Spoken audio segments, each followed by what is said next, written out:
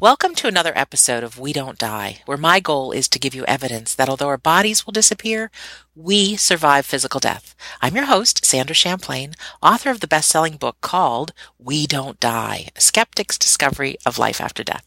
And today on the show we have Rebecca O'Donnell. Rebecca is an interfaith ordained minister and an ITC researcher. Now, if you don't know, ITC stands for Instrumental Transcommunication. She's also a moderator of a collective group of mediums, intuitives, and ITC researchers. Rebecca is dedicated to the development, implementation, and analysis of experiments designed to increase our knowledge about how we can effectively communicate with the spirit world.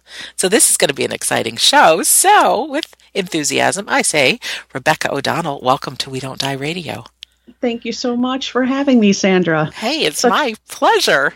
It's my pleasure. Yeah, it's funny. Right before we pressed the record button, you had asked me how I found you, and it's really interesting. You know, we met on Facebook, but every so often I feel kind of guided to certain people, and you were one that I don't even remember striking up conversation, and but so I feel like sometimes these things are divinely guided. Like I need to talk to this girl, you know? So I totally agree. Somebody's making me press the friend request. So all that being said, so you're welcome. Thank you.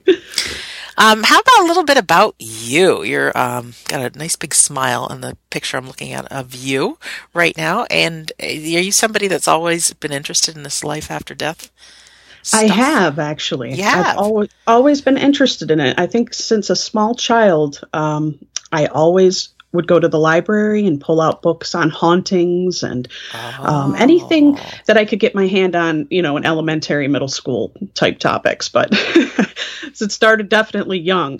But I also had a strange childhood that tied into it all, too. So on one level, I was very interested in the subject, but on another level, I was actually experiencing it as a child, experiencing the paranormal. What do you mean? I'm sorry? What do you mean? What do I mean? Okay, well, when I was, I would say about 4 or 5, my mother was a young teen mom, and my father as well. I think she was 17 when she had me. My father was 15 years old. And wow. He was a musician. He was a God-gifted guitarist. And I think he didn't really have family as a priority to him at that age. And unfortunately, with the rock star life came a lot of drug abuse and physical abuse, mental abuse. And so my mother, having my brother who's a year younger and I, decided to leave him at around 4 to 5 years old. Mm-hmm. And we went into homeless shelters for a while. You know, living the homeless life wasn't easy because you'd had to be out of the shelters in the day, and at night you were able to sleep there. But through the day, we would just walk and find food pantries to go to try to get a bagged lunch. Wow. So it came to the point where my mother knew I have to go to school. I have to go to business school. I have to get my life in order for my children. She was able to get a place for us through a woman's shelter, and we were accepted in.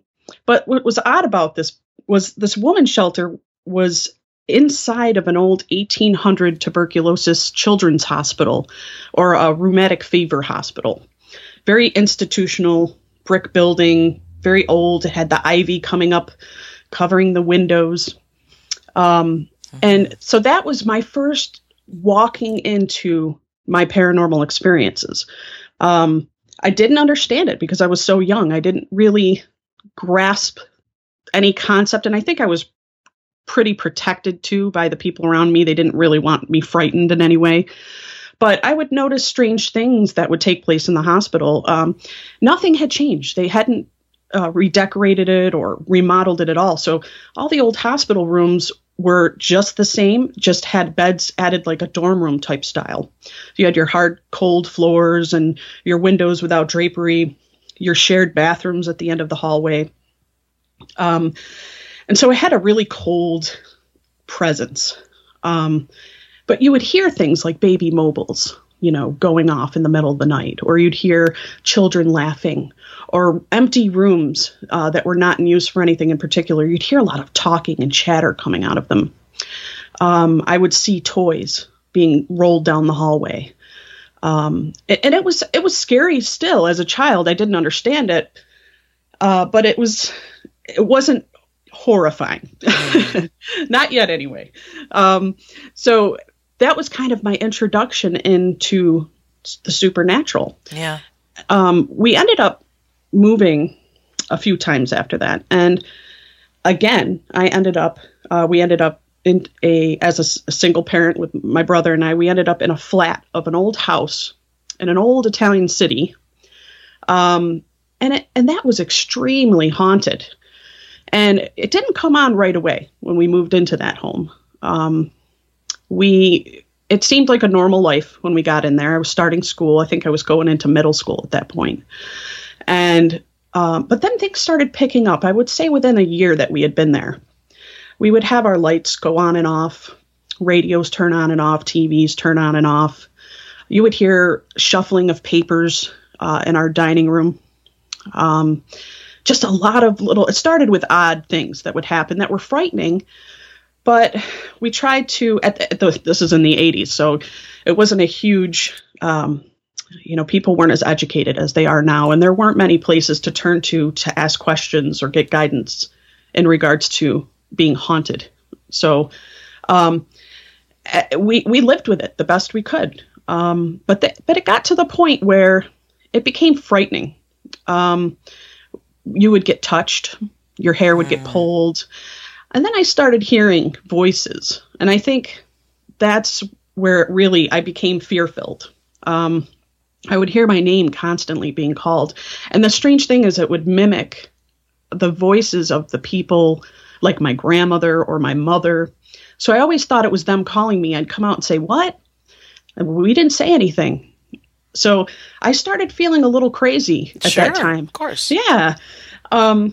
And also I was a preteen going into my teen years. And so you couple that with curiosity and the occult, friends that would, pull out their Ouija boards and say, let's play with this. And what I didn't know was by doing that, we really just opened a door in that place. So now we had things happening. I mean, it seemed like it happened all the time. I can tell you right now, I didn't want to skip school because I didn't want to stay home. Wow. So it got to an apex, to a point where things were getting so bad. I mean, I was having, my mother was sitting at the table in our dining room, and she had seen me walk in through the door, and I had been out with a friend at a church gathering. And she had seen me walk through the door, and she says, "Oh, hi, Rebecca." And I said, "Hi, Mom," looking forward, and walked straight past her into my bedroom. About 5 minutes later, I actually walked through the door, and she did a double take. And she said, "Did you just come in?" And I said, "Yeah, I just got home." And she goes, "Well, I just saw you walk by." Yeah. Right. So it was getting it was weird. Yes, it was getting really strange. Now, on another note to that, was playing with that Ouija board not only affected me and my home, but it affected my friends' homes. It actually would follow whatever that was that we brought through, which I'm assuming was something dark, followed them. And so I actually attended my first exorcism of a home, and by a Catholic priest. And, talk about being scared. I had to renounce it all at that point. I didn't want to deal with the paranormal. I didn't want to deal with the occult. The experiences that I had were so scary. It seemed like not many people knew how to help at that point either. So you kind of felt very repressed. We would call cyclical research centers that we could find at the time and ask for help. And the most they could help us with was, burn some incense, some sandalwood, or place some salt around your bed. Tell the entity to leave in the name of Jesus Christ. We weren't Catholic, so we weren't able to get an exorcism or a priest to our house to help us in any way either. So it was something else. Oh, yeah. And in the 80s, this stuff wasn't even talked about. So not at all. It had to be something bad. Even me growing up, we were warned about the Ouija boards, Oh yeah. Oh yeah. And from a spirit's point of view, even if I was a happy spirit, be like, hey, these people want to communicate. Come on, gang, let's do it from the other side. Okay. Oh. So then I renounced everything. I shut it down. I said, I don't want to hear these voices anymore. I don't want to see anything. Mom, we have to move. Mm-hmm. We ended up having to, believe it or not, leave encyclopedias and pretend that we were coming back to that house just so that whatever was there wouldn't follow us. And it was like we started a new chapter. We were able to kind of break free of that. Mm-hmm. But there were still odd paranormal and strange things that happened throughout, I would say, all the way up into my mid-20s. I tried not to pay attention to them. I tried to just live my happy, free-spirited teenage life and, go out for coffee with my friends and travel. But I could never really shake it. And I remember a friend saying to me, I think you're haunted, Beck. I think it's you. Oh, how nice. Thank you very much. So I mean, that was like, whoa. I definitely didn't want to partake in any kind of anything that had to do with spiritualism or spirit communications or anything like that. So as time went on and I got into my mid-20s and everything, and my life kind of balanced out, everything was good.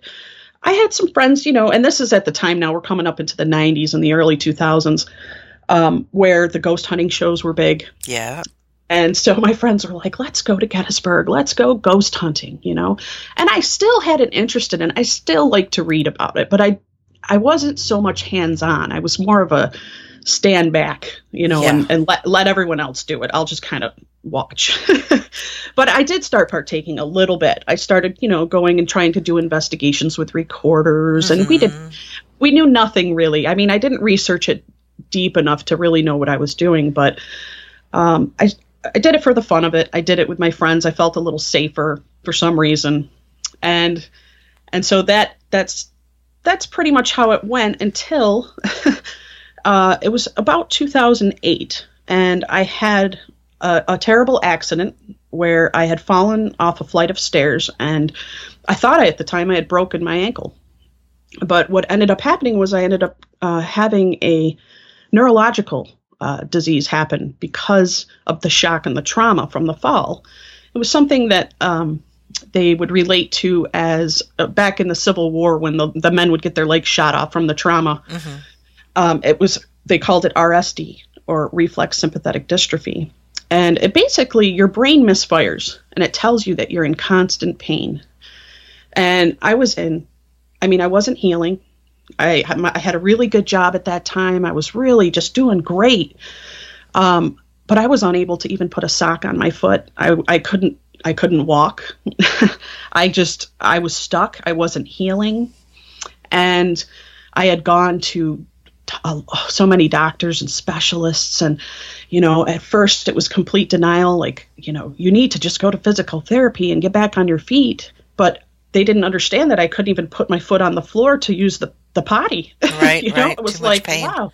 Yeah, I'm sitting in a camping chair in my shower trying to take a shower. It's like I couldn't even stand. And so I finally got the diagnosis that I did in fact have CRPS, which complex regional pain syndrome is the new slang for it, and that I may never walk again. So I was going to be confined to a wheelchair for the rest of my life. Went from this really active person, this happy people person that loved to travel and have all these great experiences, to just being stuck with this pain. And so within that, I ended up really inwardly reflecting on my life. And because I think when you have a pain disease, it feels like you just feel doomed. You just feel like, why bother going on anymore, Yeah. And honestly, a lot of people, and I understand it, I didn't at the time before this, but they could become suicidal. Sure. And so I became suicidal. Why bother living? I can't walk. I can't ride a bike. I can't even work. I can't concentrate. Mm-hmm. So I shifted my focus. I had a lot of good people around me to help me get through this. And I started reading. I started learning about meditations. I started learning about binaural beats. And I decided that if I couldn't do what I wanted physically, then I'm going to have to do it mentally. Yeah. And so that's when the shift came in. Now, I think really I have to credit you and your book, because you came into play with this, because I had just started on my research journey. I mean, really researching things. And I was always interested in as we know, spiritual communication and spirits and hauntings and things like that. But I really wanted to know more. I needed more meat and potatoes, and I wasn't sure where to start. And I remember I had seen a documentary, and it was the Scole Experiments. And there was a man named Marcello Bacci, and he was out of Italy, and he was doing radio communication with the dead. And I knew innately that I could do that. I don't know how. It was just deep inside of me. I knew, and I proclaimed, I can do that. And so from there it was like, well, how do I do this? I don't have an old tube radio, and I'm kind of stuck. I'm disabled now. So what do I do? So I got a hold of your book, and all the wonderful information in your book steered me. It steered me to Tom and Lisa Butler's website. It steered me to opening up and reading Sarah Estep, her books, and realizing that this was going to be a self-education time. And you have such a great spirit, and you're such a fun, positive, loving person, and down to earth. And that really comes out in your writing. And so that was like a little bit of a saving grace for me. Oh, thank you so much for that. Oh, not a problem. I mean, and the other thing that was happening simultaneously was right the year before the accident and up to 5 years after the accident, I had lost a lot of friends and a lot of family members. And so not only was I going through my own process of grieving, but for my body breaking down and things, but I was going through the overall grieving of the loss of loved ones. Right. And feeling like, is this it? Are they gone? I wasn't having dreams of them. Everyone's like, oh, have you had a dream of them yet? Have they come in and said hi? And it wasn't happening. I was so stuck in that grief that I couldn't be open to any signs. But through your book and the connections pushing me out into researching more, I ended up inevitably getting there, and so that leads us up to now. Awesome. Yeah. So today, I would say, it started when I really started focusing. I did everything I could as far as, reading, meditating, going to classes, psychic circles, lectures that I could get to in my wheelchair, a lot of books. Sure. But the biggest hurdle of it all wasn't so much as the knowledge as putting it into practice. And because I had been so scarred from the paranormal activities of my childhood, I really was fear-filled. But I remember this one part in your book where you sat quiet and you had your recorder. And I know you were nervous too, and you had said you were a little scared, but you were going to do it. You were going to try it, and you did it. And sure enough, there was those voices that came through. Right. And I thought, if she can do this, I can do this. I can do this. And so I did it. I jumped in. Now I have to say, I didn't get anything at first. I had a whole recording of just nothing. Right. And I thought, well, she says you got to try. You got to. You gotta going. Keep trying. And through what else, the other information I had read, it was like, you have to set it up at a certain time, and you really have to dedicate and be committed and form a relationship in order to really break through and communicate. Yes. And so from there it turned. So I started with running the water through the tap and placing the recorder. And then I evolved it to taking showers at a certain time every day and running that recorder while I was in the shower. Let's just stop to make this clear. What we're talking about is electronic voice phenomena, right?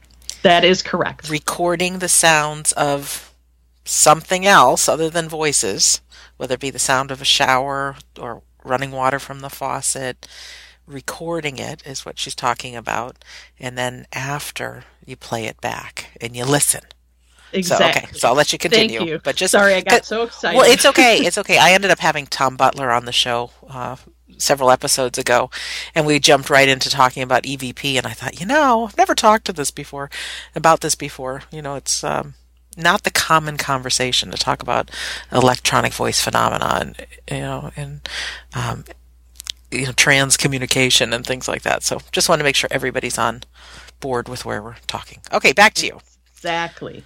Okay. So, so I started with the water and the shower. And when I replayed, I noticed that the spirit voices needed something almost to propel them. So I wasn't getting very good results with nothing, just sitting quietly in a room, but something about the noise, I was able to hear them come through. They came through fast, and they came through sounding almost like chipmunks.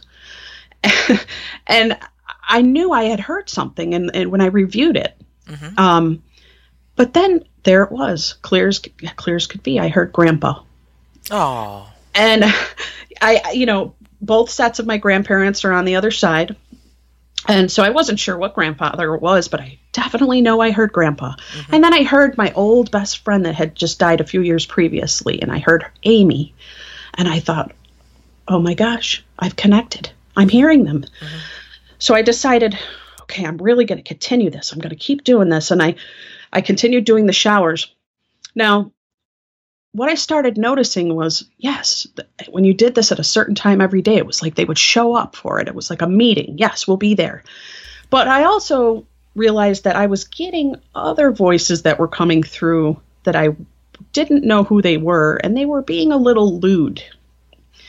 They would say things about me. I mean, here I am naked in the shower running a recorder on my sink, and they're saying kind of dirty things. And I'm going, oh, that's not good. That's not good. Oh my, what did you tap into? Okay, I've never had any experience other than humor and loving messages. So go ahead. Right.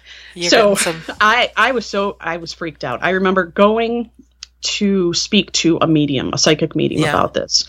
And I said, can these spirits see you? Now, she assured me they just see energy. You look like an aura to them. They see your soul. Yeah, I've heard that too. Right. And I thought, oh, great, that's good. Okay. But when I got home and did my shower sessions, I can tell you right now, they see a little more than that. Right. So right there, I had proved this person wrong. And I knew, oh, wow, maybe I shouldn't be doing this in the shower anymore. Maybe I should kind of take this on another path, another direction. So I started experimenting. I would sit in my office and run a fan, or I would sometimes do it in a vehicle on a long trip, the road noise. I would just turn my recorder on and start talking and see if there was anyone in the car with me. And I was getting responses. And I think what I started, I actually ended up getting my hands on what's called a PSB7 spirit box. And it's essentially all it is it's a little kind of Radio Shack radio that has the tuner taken out so that you can turn it on and it scans through the stations in really fast clips. Okay. And what I noticed was I was getting excellent communication through that. I mean, of course, it wasn't live time I was hearing it. It was upon review I was getting these excellent things. But what they were telling me was, pray. And I hadn't been protecting myself. I really was just diving in blindly to things, and I wasn't really doing the research. And I really, I decided, geez, Beck, you've read all these books and you're not even following what they're telling you to do. And you really need to sit down and say a prayer of protection and focus yourself on what who do you want to talk to? And do you want these beings coming into your room, looking at you and saying negative things to you? No, I don't. And I think it was then that I decided, okay, I am going to do non-local communication. I don't want to ghost hunt. I don't want the physical feeling of things around me. I didn't want to invite open my door up to the street and just invite random spirits in. Yes. I needed to connect to beings that were full of knowledge, that were going to give me, really just give me the meat and potatoes that I was looking for, not just, very light conversations or just really lower level energy stuff that was coming through. So that really, I refocused, and through the help of a spirit team that I ended up learning about that I had, I started learning all these things and pushing forward. I started learning that I had a group of spirits that were working with me, and that I had been destined to do this my whole life. And that accident that happened to me was just a redirect. They were saying, Beck, you're doing great, but you weren't exactly going where you were supposed to go. And now you're here, and we're going to help you. And so through prayers and through speaking and learning who was working with me, family members, friends, and people I didn't know of that I think of as spirit friends. I may not know them, but they're my spirit friends. Did you hear them? That's how you knew them? Or did they come to you in meditation saying, we're helping with this? I actually heard them, physically heard them through the recordings, and they were very clear. I mean, it was shocking. It was shocking. I thought, wow, do other people get this kind of communication? Is it just me? And, I feel like when I watched videos on YouTube of other people doing this, it didn't seem like the same kind of stuff I was getting. Even though it was quick clips, very short bursts, not long sentences, but like short bursts. Short, yep. I was able to piece it together and get rid of the garbage in between, the commercials that might pop in. But in between, when you'd hear your name, like Becky, pray, or at one point, they even made up a password to get into the session because I kept telling the spirits, I don't want any negative lower level entities coming in. I don't want to deal with that. That's something that scared me. And so I need protection. And so they would say, we are your bouncers. You'd hear words like bouncers or protection or prayer. And I learned that I needed to be direct and ask them tell them what I wanted. And it changed the game for me completely. And then it just started progressing from there. I moved on I decided I'm going to buckle down. I'm going to really get into this, because I think my mission, my goals were to let people know that you don't die, as we know. We don't die. And I wanted them to feel the love and the comfort. And I wanted them to feel the forgiveness or resolution in their lives like I did. And it took me a long time to get there, but I wanted to share that with other people. And so that was my goal: love, comfort, forgiveness, and resolution. And if I could bring that to one person, a skeptic, anyone that or anyone just in severe grief, then that's what I was going to do. And that was my mission. So naturally, I progressed. I started keeping notes. I started keeping journals. I started experimenting with different apps and programs and computer software and Babbel. And I started, actually at the same time, I was implementing different methods, bringing in crystals to the session. Did certain crystals amplify the session and make it better? Did it make it worse? I experimented with Reiki. I had my mother's a Reiki practitioner. I had her come in and sit and actually put the Reiki out to the spirits. And let me tell you, they would tell me that hundreds of them would be lined up for the Reiki, and they would yell, Reiki, Reiki. They also asked for prayer, which was interesting to me. And I think that was perplexing, because we think of, heaven. We kind of are programmed that there's heaven, and everybody becomes this all-knowing being, and they're all healed and happy. But I learned through my studies that this wasn't the case, that there were spirits that needed prayer. There were spirits that needed healing and things from us, from the living. I focused on weather conditions and full moon cycles and retrogrades and trigger objects and mirrors and lighting. I found that illness and depression changed the dynamic of my sessions. So when I found that incense and essential oils and meditations and intentions and symbols, they all played into this. And so that's where I came to really buckle down and say, there's got to be more. I'm going to go for this. My goal now is to have almost like a phone call type of communication. Oh, And they're working on it. right. Yeah. And what's amazing was, I kid you not, my phone started ringing. My cell phone. I got calls from a number 000000000. And I was freaked out. What is this? This is a number coming across my cell phone with no number. Do I answer this? And I would let it go to voicemail. And there on the voicemail would be EVPs coming through. I would hear things like, it sounded almost like a TV playing in the background. Mm-hmm. And I thought maybe someone pocket dialed me, but that's such a strange number, 0000. So I ended up putting it into my computer and amplifying it and listening to it. And there it is. They're saying, "Hey, Becky," they're talking right to me. They were calling me on the phone. I don't know how it was happening, but it happened several times throughout the past few years. Very random. Yeah. Wow. Are you familiar with the gang with the Afterlife Research and Education Institute? I am. Yes. I figured you were. Yes. Because there's a whole bunch going on with the soul phone, and there's Sonia Rinaldi. Is she in Brazil?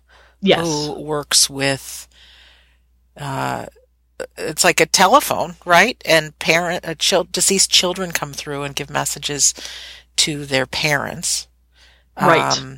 Yeah, this is a not often talked about life after death thing. I haven't found, but there are those of us who know of it. And I think for me, doing my recordings, which I've got quite a few of them, was just part of the journey. So, I mean, there's a bigger picture of everything else I wanted to learn and share. But I just have this sneaky suspicion that there's a team of invisible folks on the other side that are also working, probably several teams, as to this communication. And all of a sudden there's this young red-haired girl going, "I'm into this." And so the more you practice, the more you're experimenting, they're your partners on the other side making these things happen. That's exactly how it is. It's pretty cool. It's pretty cool. It is. Do you have, because I always have to put on my skeptical mind, because we all have one, and so many people with me said, "Yeah, let me hear these recordings." Do you have sample recordings that people can hear? I do, anywhere? And I actually have a YouTube channel. You do? I do. And you can just type in YouTube Rebecca O'Donnell and my name, and you should see all my ITC work, all my recordings. Good for you. Yeah, I've actually done sessions I actually progressed to the point where I was doing sessions for friends, family, people that would hear about me and contact me and ask, I lost my boyfriend to a suicide and I really need to know he's okay. Would you be willing? Tell us a little bit about that, if you would, because, what happened with that? Because I would assume that would bring some wonderful feelings of faith if they heard the voice of a loved one. Oh, yeah. Is that what was coming through? That was what was happening. I had no clue I could even do that. I knew that I had a connection to my spirit team, and I knew that I had friends and family coming through speaking to me. I was 100% sure I could communicate for me, right. But was I able to communicate for another person? That was the grand experiment for me. So what I started doing was doing phone calls where I would put the person on a speakerphone. And I would run software silently through my laptop and my personal computer on my desk. Mm-hmm. And I would put a recorder down on my desk while the person was on speakerphone, and I would have them ask a series of 10 questions. And I didn't want to push. I know that spirit loses energy through time. So I didn't want to go over 20 minutes. So I would break up, every 2 minutes, ask one question. We'd get 10 questions out and let's just see what happens. I didn't guarantee anything. I just thought, let's just go for it and try it. Yeah. And to my surprise, they were able to come through. And my spirit team helped bring them through. It wasn't, I have to say this, a lot of people think it's just going to be, you're going to hear that person's voice and know definitively that's my son, my daughter, my boyfriend. It doesn't work that way. The programs and apps I use, that it does occasionally. Okay, occasionally you'll get a voice that sounds resemblant of the person that has died, but for the most part, it sounds as if your spirit guides, your spirit team may talk for them. So you may hear a female speaking for a male or a male speaking for a female, but it was the content that was important. So I needed to reassure people of that. Like it may not sound like your son or your boyfriend, but what we're looking for is the content match? Does this sound like this is that person to you? Yeah. What kind of questions and answers? Can you give us a couple examples? Sure. Let's see. I had one girl I think the most asked question is, are they okay? Are you okay on the other side? Because they want to know that their family member has made it. They're not stuck on Earth. They're not a ghost haunting. They're not in any form of hell. So they want to make sure they're okay. So that's the number one question is, are you okay? There's so many of them. They want to know details about things that maybe they didn't get answers to on Earth. So if the person passed in a car accident, they tend to ask questions as far as, were you hit or were you hit by a car? Were you walking home from a certain place that night? Because they didn't get all that detail. They had this traumatic thing happen, and now they're just stuck in their grief, and they have all these questions and no answers. So the questions vary, I think, by person and depending on the level of grief. Are they more than yes, no answers? Yes, they are. Can you tell me where your baseball hat is? Which an answer would come through to that? An answer would come through, like maybe in the trunk or in the basement, Mom. And it's interesting because it's a string of words that are separated by different voices that form the sentence. So it's not just one person saying, yes, you go to the basement, Mom, and you're going to find my baseball hat. But it would be more broken up, like in, and then another person would say the basement, and then another person would say Mom. So it's all them working collectively together to get that answer out to you. I had somebody once say that if you could imagine going 10 feet underwater and you're trying to get a loud, clear communication to someone who's outside of the pool. You're yelling, you're trying to be clear, but it doesn't always come that way. Sometimes it does.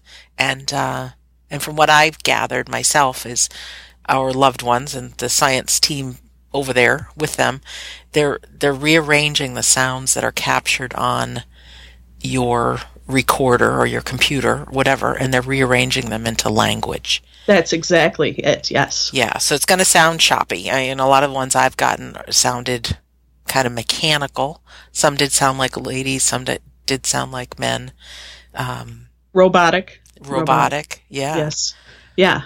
They've come, it's come so far. We have so many great people working under, like you said, it's not a well-known thing, but there are a lot of researchers and a lot of app makers, and I would say they're scientists in a way that are working really hard to produce a better communication.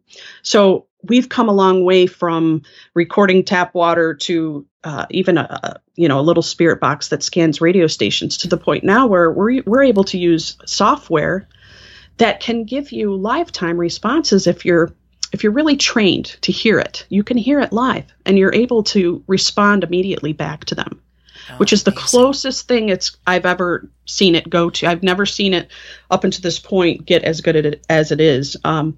There is a man named Martin out of Canada who creates his website's extremesenses.com, and he has a lot of free software that people who may want to try to communicate with their loved ones can download the software for free and give it a try.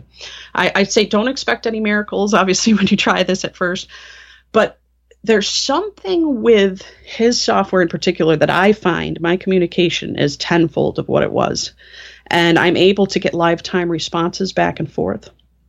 And also, the most beautiful thing lately I've noticed is they've incorporated into these software programs the ability to play your own music through it while you're conducting these sessions. And it wasn't until very recently that I found that music is such a wonderful way to lift that vibration. And you really find that the communication just enhances amazingly to the point where it almost feels like you are on a phone call. They're hearing the music, they comment on the music, they tell you who's singing, they scream out people that they want to hear. I've had them scream out Elvis and Beatles and The Journey, play us that. And so I started experimenting with that and found this is bringing it to a whole nother level. Wow. Rebecca, can you do me a favor? Yeah. Well, you and I are recording this, so you who's listening right now, this will already be done by the time you do this. But if you would be so kind and email me some of these links that we can... And what I'll do is anyone who goes to WeDon'tDieRadio.com, click on episode 138 with Rebecca O'Donnell, will have the links to the software and some of these things. Because I know when I first heard about this, it's like, how do I try that? Yeah. So if you'd be willing, I'd be more than happy to. Oh, perfect. Yeah, because I also will include the Afterlife Research and Education Institute. They're working on something called a soul phone right now. And really with the idea is that there's teams of people on the other side that are working just as hard as trying to get this communication going. It's true. So and I think it's pretty cool. That's really the message too, is that you really have to be open, but you have to understand we go on and we are constantly around each other. I mean, the people that we love, when we pass over, we are around them. We support them. We send loving, compassionate thoughts. And a lot of people are just so stuck in their grief that they don't see it, but it's there. And you just have to open yourself up and be open to the synchronicities, be open to the music that comes through. Even if you're not going to try sitting down and doing EVPs, be open to listening to the radio and hearing a song. Yes. Listening to the words of the song. Music is I'm glad you brought up music because whether we're grieving, whether we're looking for a sign from our loved one, from a medium, there's so many ways that we want to communicate. And whoever they are, is our energy has to be good. And so you have to do things to feel good. And I know people that have done a few things to feel better, whether they're grieving and they go out for a walk or they spend a day in a park with children or puppies or something. Anything to make them feel better actually shifts the vibration. And so happy music is another one, and start playing that. And, suddenly there's all these synchronicities, or you start having dreams of your loved ones, or, whatever their favorite thing was starts happening to you. And so definitely something. So true. Yeah. And something else is coming to mind that I want to just bring up, because when I first started being on interviews talking about EVPs, people would say, how do you know this isn't your imagination? How do you know this is the real deal? Yeah. Do you have a time that you knew? I mean, I'm sure you knew because you've been into this, but I would shock myself. Like, there's no freaking way, unless I heard this, I would know this. Yeah, I approached it like that as well. I was like, I'm not sure. But yeah, I think for me was hearing the people that I loved the most and had lost coming through, saying the words they said to me when they were alive. They were trigger. Like my grandmother would always tell me to smile. She'd say, smile. It takes more muscles to frown than to smile, she'd say. And so I would hear smile come through. Mm-hmm. And I knew that's grandma. She's telling me to smile. And so these little things, they're the way they connect. And it was becoming to the point where there was no way in my mind that I could I couldn't go skeptic on this anymore. I knew 100% that we exist, we go on, we want to communicate with each other. They want to communicate with us. The most amazing thing is, for me, was I was getting warnings from my grandfather about my roof of my house that I had just bought. And he kept screaming, roof, grandpa, roof, roof. And so this went on for a while. I dismissed it and I didn't understand what was happening. And then it became to the point where it was so repetitive. I thought, well, clearly I'm being dense here. I need to have someone look at my roof. So now I'm not going to climb up on my own roof. So I convinced my stepfather to get up there and check my roof. And sure enough, he gets up on that roof and he says, "Oh my God, your roof is so damaged. It's going to collapse down in on your, you're going to lose your living room." And I thought, oh my gosh, here my grandfather's been screaming to me for a month, roof, get your roof checked. And his face went pale. He couldn't believe it because he knew I had told him, Grandpa's telling me from the other side that something's wrong with my roof, and Grandma's talking about my car needing brakes. And so there were these predictive things that were coming through, future events. And I wasn't receiving them right away. But as they repeated, it was like, okay, maybe I need to look into these things. And sure enough, I had to have my roof replaced. And it was right on that edge where my beautiful custom ceilings, I had just remodeled my home, were going to be gone if I didn't get this done. And so, it was like a saving grace. And I knew then it was like, okay, this is it. I mean, how much more proof do I need that they're able to see what's going on around us? Mm. I want to talk to Rebecca just a little bit about fear, because when I first tried to or attempted to do a recording, I scared the heck out of myself. Like, if somebody starts talking, I can't handle it. This is like the devil. There's a lot of fear there, and everybody can believe what they want to believe. I tend to think when we go on, crossover, die, whatever, that we retain our same personalities, and we might not get rid of all the baggage, so we could be negative and things like that. No, we're not all wise. Your loved ones that have passed don't have all the answers to when tall, dark, and handsome's going to walk into your life, those right. kind of things. But could you just talk a little bit about, do we need to be afraid? Do we need to set the intention? Can people feel comfortable doing this without thinking that they're going to talk to Beelzebub, Right. I think we need to be conscious of what we're saying and the energy we're putting out, the intentions that we're putting out. So if you're open to receiving anything, you're going to get anything. If you're open to, if you're looking to connect directly to a family member or a friend, you have to state that intention, whether it be through a prayer or through a silent thought. Because really, the best example is when you're dealing with the spirit world, and I guess a comparison is if you're having a house party and you have your front door wide open and all the lights are on in the house and there's music and people dancing around, and the people that are walking by that house are going to be curious and they're going to want to stick their head in. And there are people that are going to even go into the house because it's an open door. And hey, maybe they can get a free beer. Thank you. So really, you want to set a boundary. You definitely want to set a boundary and have your intention set of what you're looking for.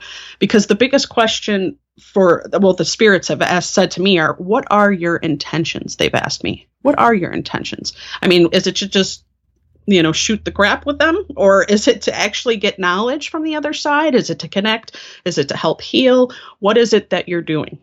So I think you need to go in with a clear mindset, and you have to have boundaries set as well.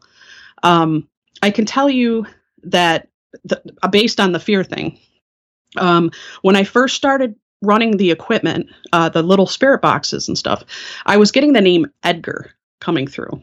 And I thought, who is this Edgar? This name was coming through all the time. Edgar. I didn't know any family members named Edgar.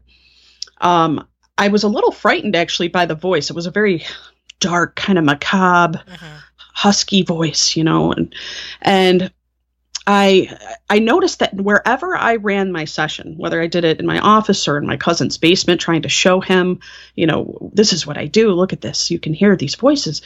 This name was coming through. And I noticed that when I would hear that, I'd feel a little fear-filled. And I didn't understand it. It was definitely an empath type feeling, like, oh, I don't like this. Maybe this person, this is a spirit that's haunting me and it's following me around. This isn't Grandma and Grandpa. This is some Edgar person. And after I learned about boundaries and intentions and setting up, saying prayers of protection and saying, this is what I want, Edgar continued to come through. And the most amazing thing happened. I found out that he started calling me Virginia. And he would close to Rebecca. Right. And I'd say Virginia. Yeah. Like, now I was confused at first. Is this Virginia coming through or Edgar coming? What's happening? Right. But he would say, my wife. So I started looking things up online. Edgar. Okay. Names of Edgar Casey, Edgar Allan Poe, Mm-hmm. And so I decided I'm going to ask Edgar, what is your last name? And sure enough, it was Edgar Allan Poe coming through. Edgar Allan Poe has been coming through to me for 6 years. And he claims that I am his wife, Virginia, from a past life. And it was mind-blowing. I mean, I know it sounds crazy pants. I know it does. But it was mind-blowing to me. Like, why is this Edgar calling me Virginia? And he would start stating his poetry. And he would call me his wife. And he would call me these little nicknames like his julep.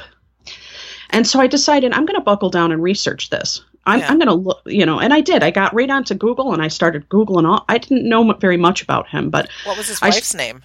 Virginia Allan Poe. Oh my gosh. Right. Or Virginia Clem. And, she was a 13-year-old, his cousin, his actual cousin. Ooh, he married. freaky. Yeah. And it was, right. It was super creepy. I'm like, this is super creepy. Okay.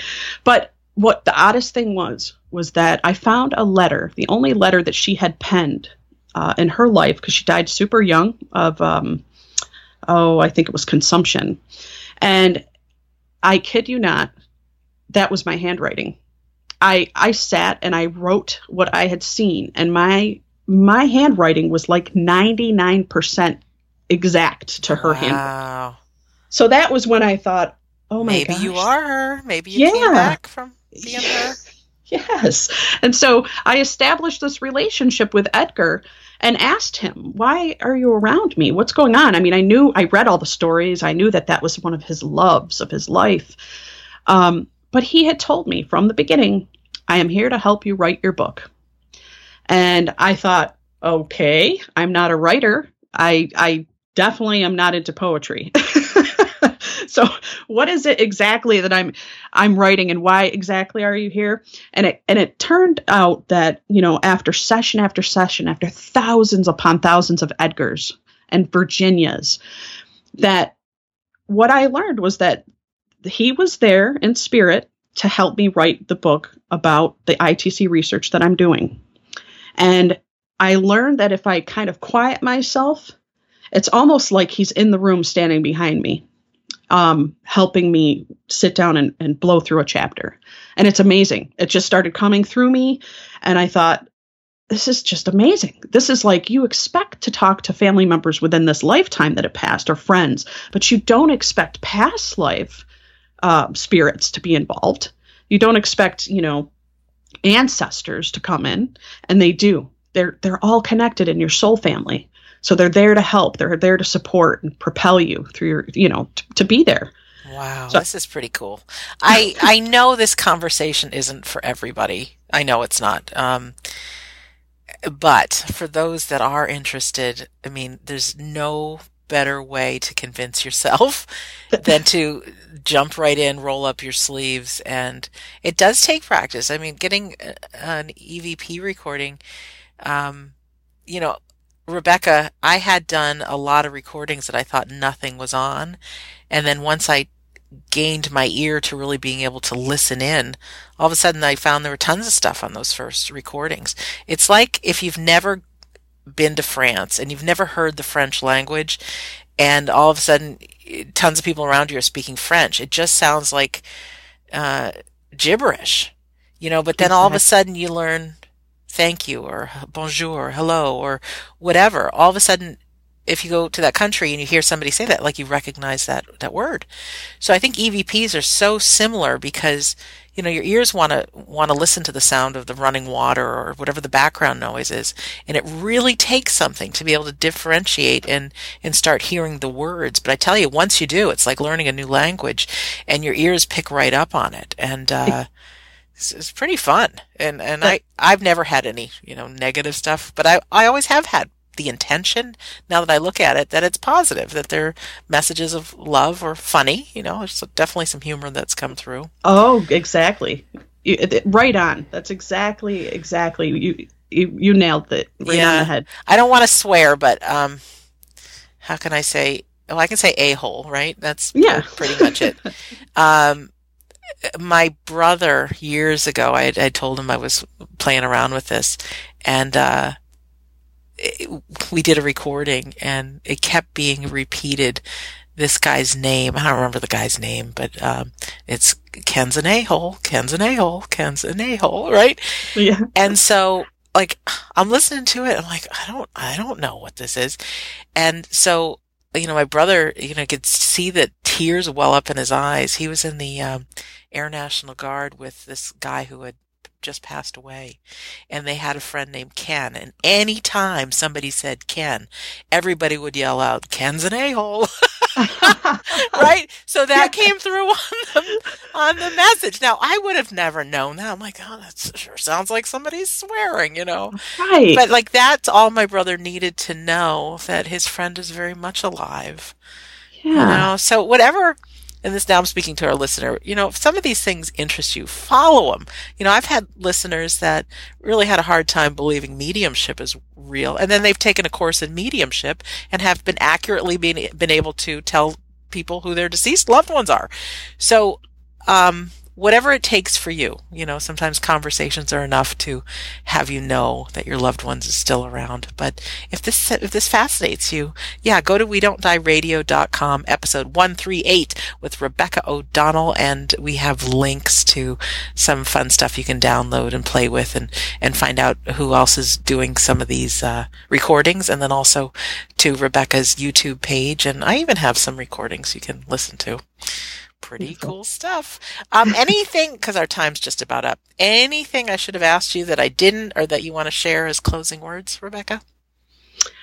Don't live in fear. Know that there is an afterlife, that life goes on.